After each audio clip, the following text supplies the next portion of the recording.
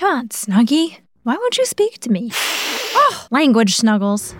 Look, I know you want higher compensation, but we don't even make money off of this yet. Yeah, I know, but we have to follow the advice that social media person gave me, so you gotta put on this outfit. Alright, fine. No costume this year. Come here and take off that outfit, even though that hat is really cute. Welcome back, cool cats and cat allies alike, to 6 Degrees of Cats, the world's best and only cat-themed culture, history, and science podcast. Before I forget, I just wanted to thank all of you so much for the love in Season 1.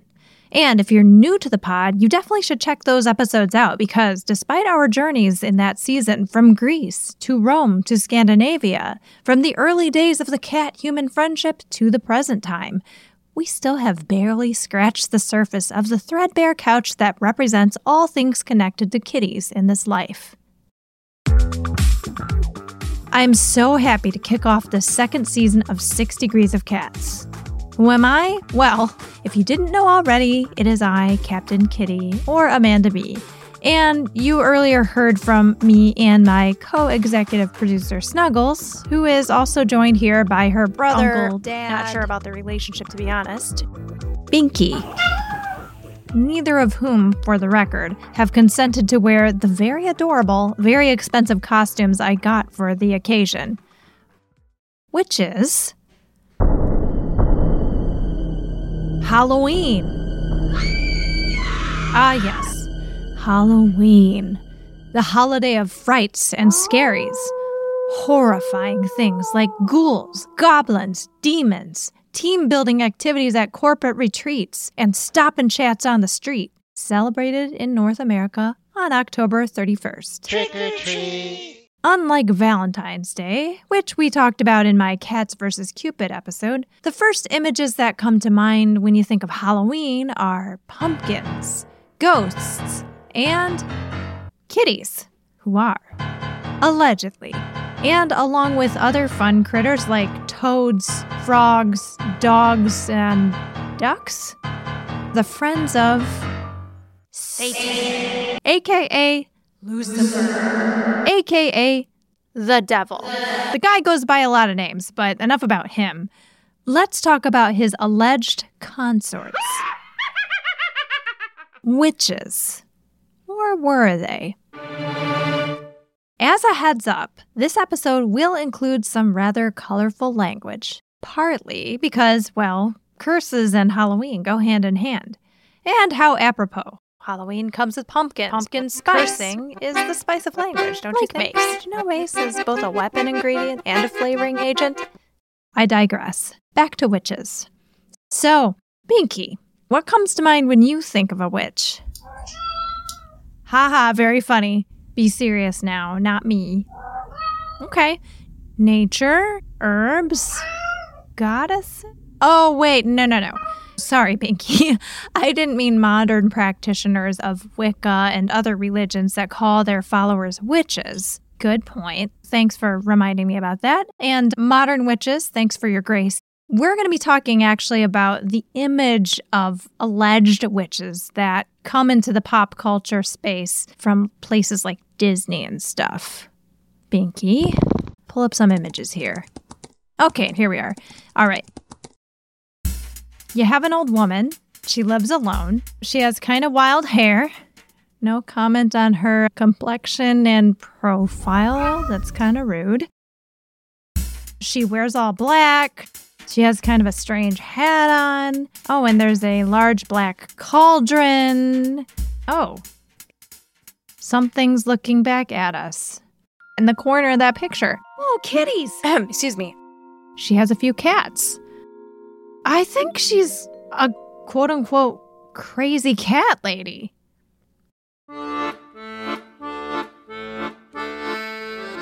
That's what we're here to talk about. Both witches and cat ladies, to this date, have a bit of a branding problem, as our guest from Season 1, the Trap King himself, Sterling Davis, has acknowledged.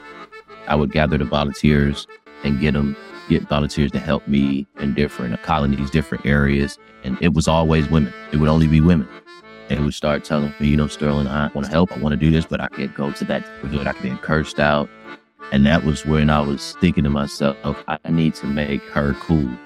She's not just some crazy cat lady coming in your neighborhood causing trouble. She's actually helping. So that's what we're here to talk about. The origins of the quote-unquote crazy cat lady. Okay, that's enough, Binky. Which, like the cauldron in the visual I just described, is a total crock of shit. Look, the tagline, Crazy Cat Lady, may seem harmless. I mean, we touched on this in our Father's Day episode. The insidious gender stereotypes that continue to dog our societies and make owning cats a thing that women, and exclusively women, do alone. Which is somehow supposed to be a funny visual? Whatever. When it comes to witches, well, those Disney images didn't come from nowhere, nor did the stigma we attach to people who look and act like that. I'm thinking specifically of the Salem witch trials, which were held in the late 17th century in Salem, Massachusetts. The Salem witch trials are pretty well documented and ensconced in the canon of American literature, thanks to playwright Arthur Miller's incredible work, The Crucible. There are so many podcasts and books out there on the witch trials and all the horrible things that were done to those folks accused of being witches. I'll include a few in the show notes for you to check out. So, about all them witches. Why were these people seen to be agents of the devil? Well, often it was specifically women doing femininity wrong, women doing relationships and sex wrong, women doing religion wrong, and women doing peopling wrong. The historical association of witches with cats. Perfectly said by our first expert. I am Dr. Megan Goodwin. I'm the author of Abusing Religion, which is a book about religion and abuse, like it says in the title. I am the co-host and co-producer of Keeping It 101, Killjoy's Introduction to Religion podcast. I do media and tech consulting for the Crossroads Project at Princeton, which is a loose-funded project that platforms and raises the profile of scholars, activists, community organizers, artists, and teachers who focus on Black, African American, and Africana religions. By the time this comes out, I guess I will officially be co-president of the Bardo Institute for Religion and Public Policy. It will come as no surprise to you, returning listeners, that religion resurfaces this season.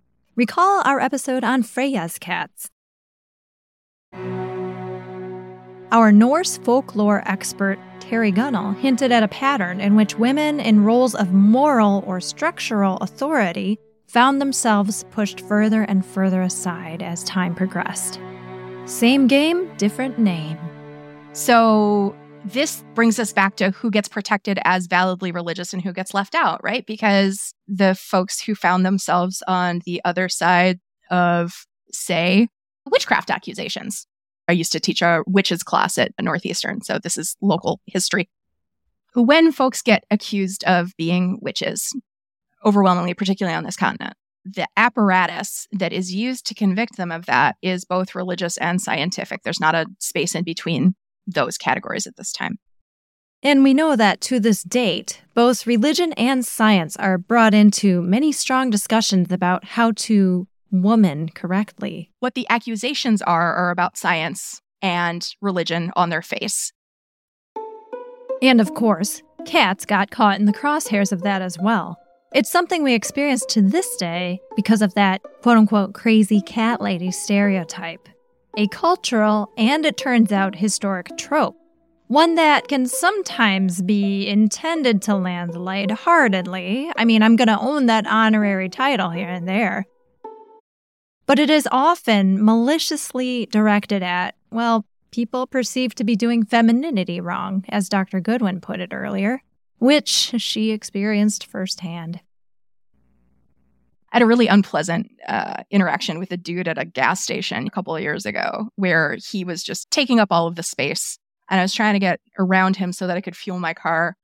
And I don't remember what I said, but he drove off and was like, say hi to your cats for me. I'm a scholar of rhetoric and gendered sexuality, and it took about 3 milliseconds to realize that what he was saying when he said, say hi to your cats, is, you're a fucking dyke. The assumption that women with cats are sexually wrong, gendered in a way that is not allowed in public, that they must be alone, that they must be miserable, that has stuck with me. And it has been interesting thinking about the ways that cats stand in for, I think, if not rebelliousness, at least a kind of stubborn individuality and a refusal to do things on other people or species terms. Yeah, unfortunately, not obeying or complying is a thing that definitely gets under many people's skin, especially those who are used to everyone going along with what they say for whatever reason. So, of course, when it came to an older woman not doing the whole husband, kids, church, looking hot for the man folk in town thing, you're going to have some taking personal offense for that stuff, even though it's really none of their business. But seriously, folks, what exactly was it about their witchy business that specifically got folks' hackles so raised that it became a matter of life and death? Well, hold on to your hats. We'll talk more about this after the break.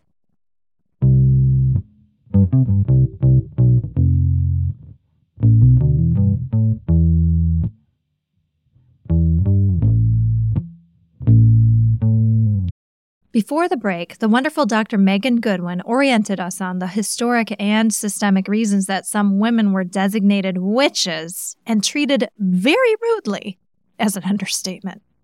And now the time has come. Gather around and perhaps make yourself a nice hot toddy if you are of the alcohol persuasion, which, for the record, is lemon, tea, cloves optional, and whiskey. Whiskey, for ye teetotalers, goes back 4,000 years, at least. According to the aptly named The Scotch Whisky Experience website, the word whiskey comes from the word Uskabe. I will spell that out in the show notes, which is an anglicized version of the term Ishkibaha from Middle Irish and Scots Gaelic, which literally means water of life.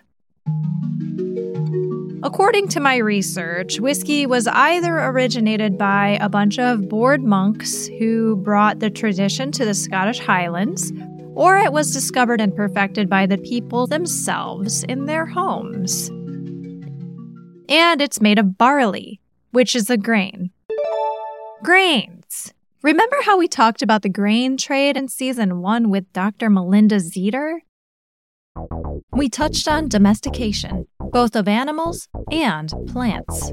Now, it's time to think about more than just bread when it comes to grains. Or rather, who brought in the dough from the drink, at least for a while. Take it from our second guest of this episode. My name is Sarah Lohman. I am a culinary historian, and I am author of the book 8 Flavors, The Untold Story of American Cuisine. You can get on top of everything at sarahlohman.com. That's links to all my good stuff, my newsletters, my upcoming events, my Patreon. Also, if you just search for me, Sarah Lohman, Lohman, you will find me as well. In my discussion with Sarah, I asked her, what do witches have to do with whiskey? And what does this all have to do with this crazy cat lady stuff we talked about earlier? I think we need to go take a look at the history of labor and work. Throughout most of history, women were the brewers because if we're talking about traditional divisions of labor before Industrial Revolution, men were out there doing the farming. They were growing the crops, they were growing the animals, they were doing all of that labor. And women were doing all of the processing. Maybe they were doing some butchering, certainly, but they were, taking the whole animal and, preserving it and cooking it and making sausages and doing all of that. So brewing falls under that, in that they're not out there growing the grain, but they're taking the grain and processing it. So Women were the commercial brewers up until like the 15th century. And then women were doing the majority of the home brewing up through the middle of the 19th century in America anyway. And here's where the witches come in. So we've got a single woman, maybe older. She's got a cat, at least one, to help her keep down the rodent population. This continues to describe my current life. She needs a big cast iron vessel to boil the wort in, to essentially prepare the beer for fermentation. So she's got a big old cast iron pot that she's stirring around. Also, when the beer is finished and ready for sale, it was traditional to hang a broom over the front door of where she lived. It was like the signpost that said, hey, the beer is ready, come and buy it. But if she was selling at a festival, she would wear a big, tall, pointy hat so that you could see where the beer vendor was above the crowd. And so when you think of like a Halloween witch, these are all the visual associations we have with it too. So I also want to point out that this isn't my research or my theory. There's been a couple great articles and papers about this. If you could look those up and cite the names, that would be great. I don't have them on the top of my head. Glad to oblige. Sarah is referencing the work of writer and U.S. historian Judith M. Bennett. Her book, Ale, Beer, and Brewsters in England, Women's Work in a Changing World, does a great job addressing the things that Sarah's talking about. So there you go, folks. Happy Halloween. That witch costume is actually a 15th century pilgrim's outfit, or a sexy 15th century pilgrim's outfit, depending on how you roll with your Halloween costumes. This is really cool, but how in the world did we lose the connection between witches and whiskey?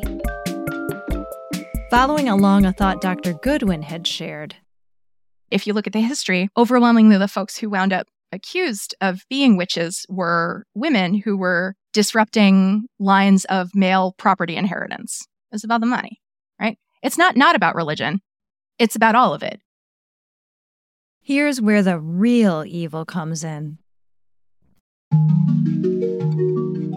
So women have had a huge part of brewing for most of brewing's history, the vast majority of brewing's history, and it's only really been recently that it's fallen into the domain of men. Women often brewed for their families throughout time, but if we're talking historically about selling beer, commercial brewing in Europe, women were also doing that through the 15th and 16th centuries. And that switched in the 15th century as brewing became a guild profession. So basically, guilds, think of them kind of like a union. It's an organization of people in a certain craft, and they were male-dominated. So not only did it become a guild craft, but also different laws were passed, like the purity laws in Germany, that put in very specific limits in place on how you can make your beer and what went into your beer. So the industry was changing, and a lot of that meant that males wanted to take this over as a profession. And so one of the ways they did this is to villainize women brewers as witches. So how are they able to do this? Here we go, folks. Well, let's say it is the 13th century and you are a brewer. You're a woman, and it is likely that you are unmarried. You might be a widow, or you might be a spinster like me. And you shockingly might enjoy your independence. For whatever reason, you're not on this traditional path, okay? And so one of the ways that you could make money and have a business that was socially acceptable in this time was to brew. So basically, men who wanted to take over the brewing industry just slandered and gave a bad name to women brewers and turned the tools of their trade into the symbols that we associate in the modern day with like a real stereotypical witch. These days, we colloquially say witch hunt to describe campaigns of persecution, which is in of itself kind of controversial. I will say that it certainly hasn't just been successful, powerful, unique women with cats who have endured these types of malicious campaigns with that very same objective. Here's Dr. Goodwin again. If you dig truly not even very much deeper at all, it becomes very quickly evident that, yeah, capitalism and religion and politics, not that those are separate in any way, if left to their own devices, operate to privilege the folks who are already in power. Or if they have started losing any of that power, to make sure they get it back right quick. Here's a recent example of this kind of campaign in our not-too-distant memory. My brain immediately went to a Dr. Sarah Tabor place because she does a lot of really fascinating work on food cultures and particularly farming cultures and how they have harmed Asian folks, Black folks, Latinx folks. I had gotten the history that we all get, which is, Japan bombed Pearl Harbor and then everybody agreed that Japanese folks needed to be incarcerated for the good of the country. Horrifying in retrospect. The thread that really rewired my brain was the one that she did on Japanese incarceration in the 1940s, overwhelmingly being a land grab by white farmers who were not making as efficient use of the farmland that they had available. Farmers of Japanese origin were used to growing in more hostile and more constraining circumstances. So they were fucking killing it, which meant that they were beating out the competition. And when they were incarcerated, the white farmers got their land, and overwhelmingly, the Japanese farmers never got it back. It's one of those things where the narrative given is, it's about national security, it's about what's doing best for the country.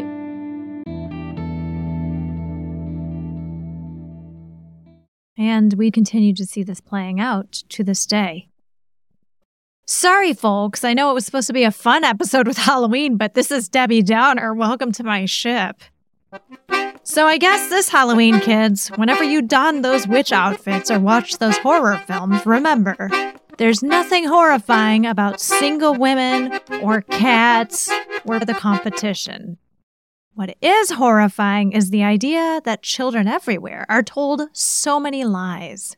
Chief among them, that being a single person with your own successful home brewing business and the most beautiful creature to shit in a box as your little bestie beastie isn't the best thing ever. For crying out loud, that's the opposite of crazy, lady. That's called living the dream. This is taking us to the present tense. Let's bring it from witches to whiskers to whiskey on a slightly, lighter note. Now, since the Salem witch trials days, brewing has become a billion-dollar corporatized industry. And outside of Halloween, I'm not really seeing a lot of witches running distilleries here. Sarah corroborates this. Whiskey and craft brewing is very, very male-dominated and very, very white male-dominated, too. There was like a Black Brewers Conference for the first time. So we're starting to see some shifts in that. But again, it's still very, very male-oriented. So we have some work to do to get more witchin' in the kitchen. I guess we won't solve that now. It's definitely part of the larger cultural shift necessary to decouple gender from, values, honestly. But it's at least a little promising that the legacy of these Bruja brewers remains in the form of their furry little apprentices.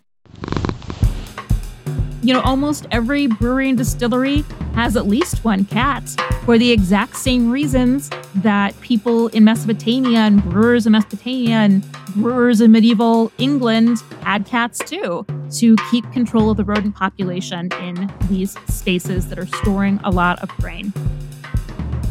We can look at the history of cats as being very tied into grain production. Because of that, at the same time, we're starting to produce beer as well, and beer would lead to distillates. So they're also very much tied to the history of alcohol. Yet another wonderful thing about kitties.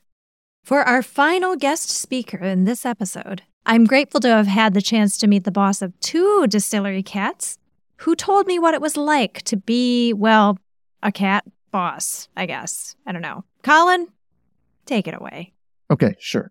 I'm Colin Spoolman. I'm co-founder and distiller at Kings County Distillery in Brooklyn, New York.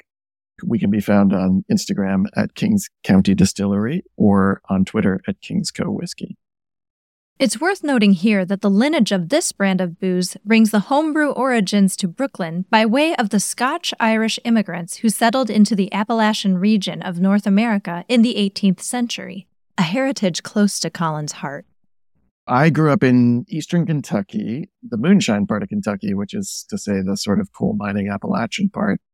I sort of began to understand that this was my cultural inheritance, and I was intrigued by whiskey and moonshine and that interplay between folk Appalachian culture and this thing that was happening in Brooklyn, which was this farm-to-table interest in things that were made at a smaller scale or according to an older tradition, which suited with moonshine very well. Bourbon, as it is, had become very homogenous and commercialized, such that there weren't really a lot of small producers anymore. So to be able to get into moonshine as a way to rediscover a sort of lost art of distillation was really how things got started, and that required getting a license as a commercial distiller in 2010. And we've been growing pretty much ever since then. In no small part, thanks to the furry defenders of the grains. Carlos and Jeffy, I think, were brothers, but they were our distillery cats. They really came, maybe not precisely as a result of Hurricane Sandy, but when the Navy Yard flooded, including our building, one of the side effects after that flood was hordes of roving rats and mice that had been displaced from wherever they had lived before the flood. We had a vermin problem in the distillery, so we solicited help in the form of Carlos and Jeffy, who lived at the distillery. Carlos was more bloodthirsty and more aggressive and got more mice. And then I think Jeffy sort of just kind of like lived off his coattails. Cattails. But Jeffy, it was his job really to patrol and to scare away mice. It worked. We never really saw a mouse. The problem was gone. And it was remarkable how successful it was. It was actually the most humane way to scare off the mice as opposed to trapping them or poisoning them. Sadly, neither Carlos nor Jeffy are at Kings County Distillery anymore. Carlos passed away maybe 3 years after he was hired. And then Jeffy basically lived out to retirement and now lives upstate. His role was really to catch the mice, which he did. Thank you, Carlos, Jeffy, and all the kitties who kept the rat and mice effluvia from ruining our harvests. Cats, the eco-friendly, humane pesticide. Perfect solution. And the best kind of colleague with whom to enjoy a stiff drink after a long day at the distillery. Am I right? Well, we have cats and women to thank for whiskey and breweries. And we have capitalism and competition crowding them out of their own craft, which wasn't actually witchcraft, but craft brewing. Or rather, we should say witchcraft brewing. Huh? Does that work? Alrighty. Let's all raise a glass to the wonderful network of feline vermin fighters and their stewards, working tirelessly to bring joy and maybe a little pain to our weekends and evenings. And let us all toast the crazy cat lady of the hour. May this misunderstood, fashion-forward entrepreneur and food scientist finally get her due. All right, everybody. It's been so fun to launch this season with this specific episode, which has been top of mind for everybody since I told them about 6 Degrees of Cats. I want to thank my excellent guest speakers, the religious scholar, Dr. Megan Goodwin, our wonderful food historian and writer, Sarah Lohman, and Kings County Distillery founder, brewer, and author, Colin Spoolman, for sharing their time, their deep knowledge, and their great humor. While the opinions are my own, the research and work is theirs. So if you'd like to learn more about them, please do check out our show notes, which also includes the references and research that went into this episode. And as always, big thanks to my team, which includes my co-executive producers Binky and Snuggles, who refused to wear the very cute sailor outfits that we had made for them. I want to thank you for sticking with me. We have so much more to talk about this season. So, until next time, stay tuned, you beautiful. I appreciate you. And remember, everything is connected. 6 Degrees of Cats is produced, written, edited, and hosted by yours truly, Captain Kitty, aka Amanda B. Please subscribe to our mailing list by going to linktr.ee/6degreesofcats or look us up on all those social media platforms. You'll be first in line for the extra audio and more treats if you connect with us there. All episodes are dedicated to the misunderstood, the marginalized, the resilient, and the weird. And of course, all the cats we've loved and lost.